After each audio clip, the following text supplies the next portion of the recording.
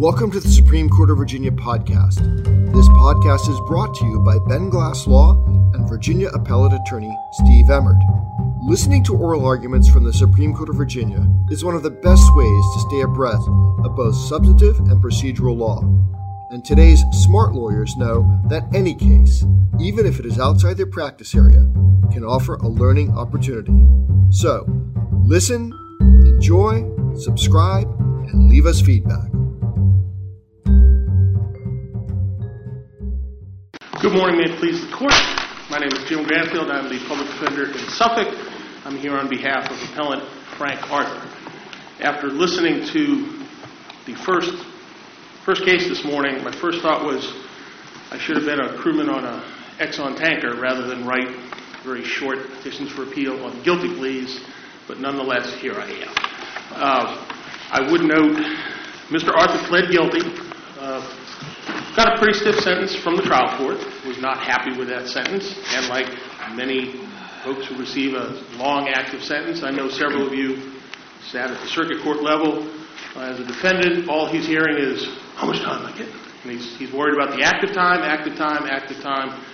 This case, unfortunately, is testament to the fact that apparently the lawyers are thinking the same thing. How much is the active time?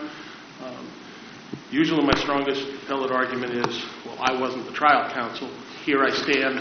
I'm the guy that wrote the petition for appeal and flat out missed it. I would submit that abuse of discretion is broad enough because a trial court doesn't have the discretion to impose an illegal sentence.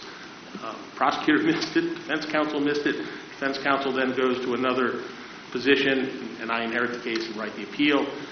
My only saving grace is the Court of Appeals missed it, and yet here we are. So I would submit that however this court parses it, yes, it is void ab initio.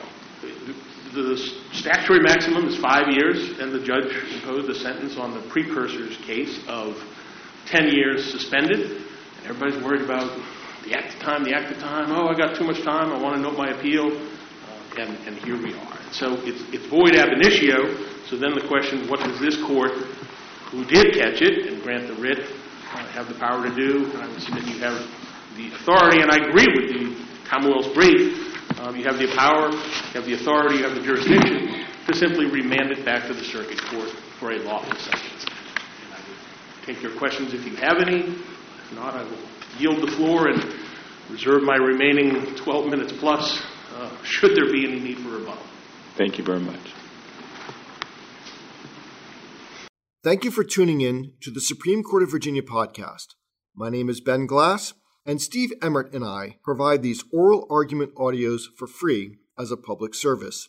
If you're a fan of the podcast, I'd love to send you my book, Renegade Lawyer Marketing, absolutely free. Just visit www.benglassreferrals.com and I'll be glad to ship it to you. This book has helped thousands of lawyers across the country improve their lives and their practices. Again, that's benglassreferrals.com.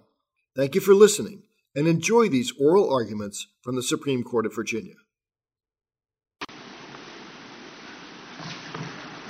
Good morning, Your Honors. May it please the Court. Sharon Carr on behalf of the Commonwealth.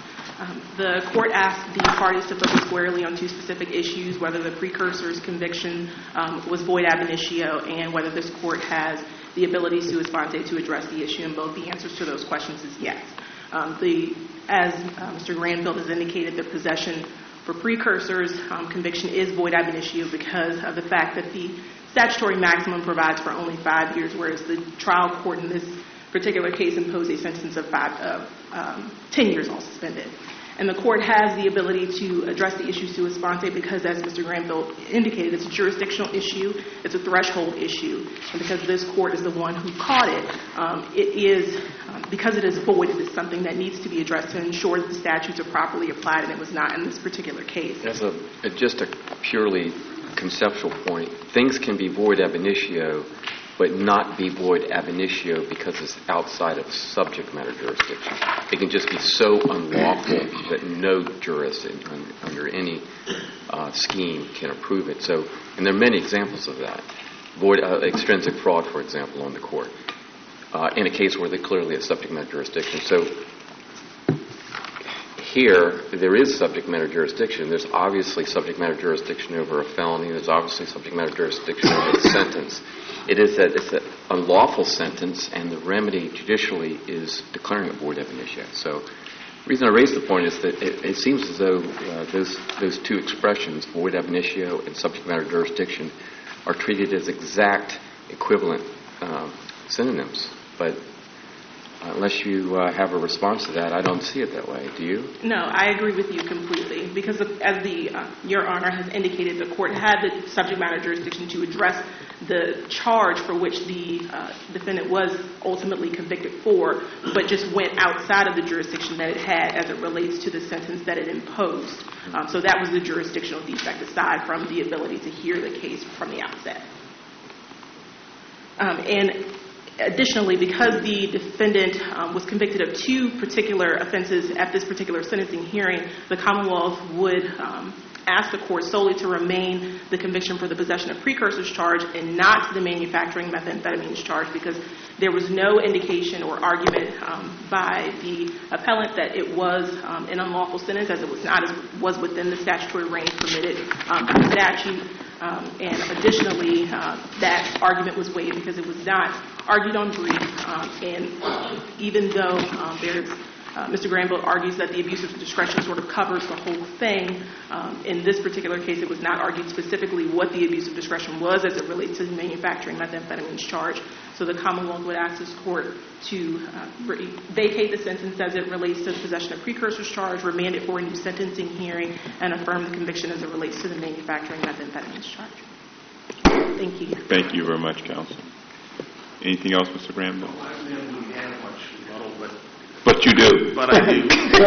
And at the risk of not being zealous enough, I absolutely agree with Madam Attorney General that the only issue I argued and I'm here on is the unlawful sentence. And because I'm stubborn, I will submit that calling it abuse of discretion is in fact broad enough that, again, you don't have the discretion, or a trial court doesn't have the discretion to impose an unlawful sentence.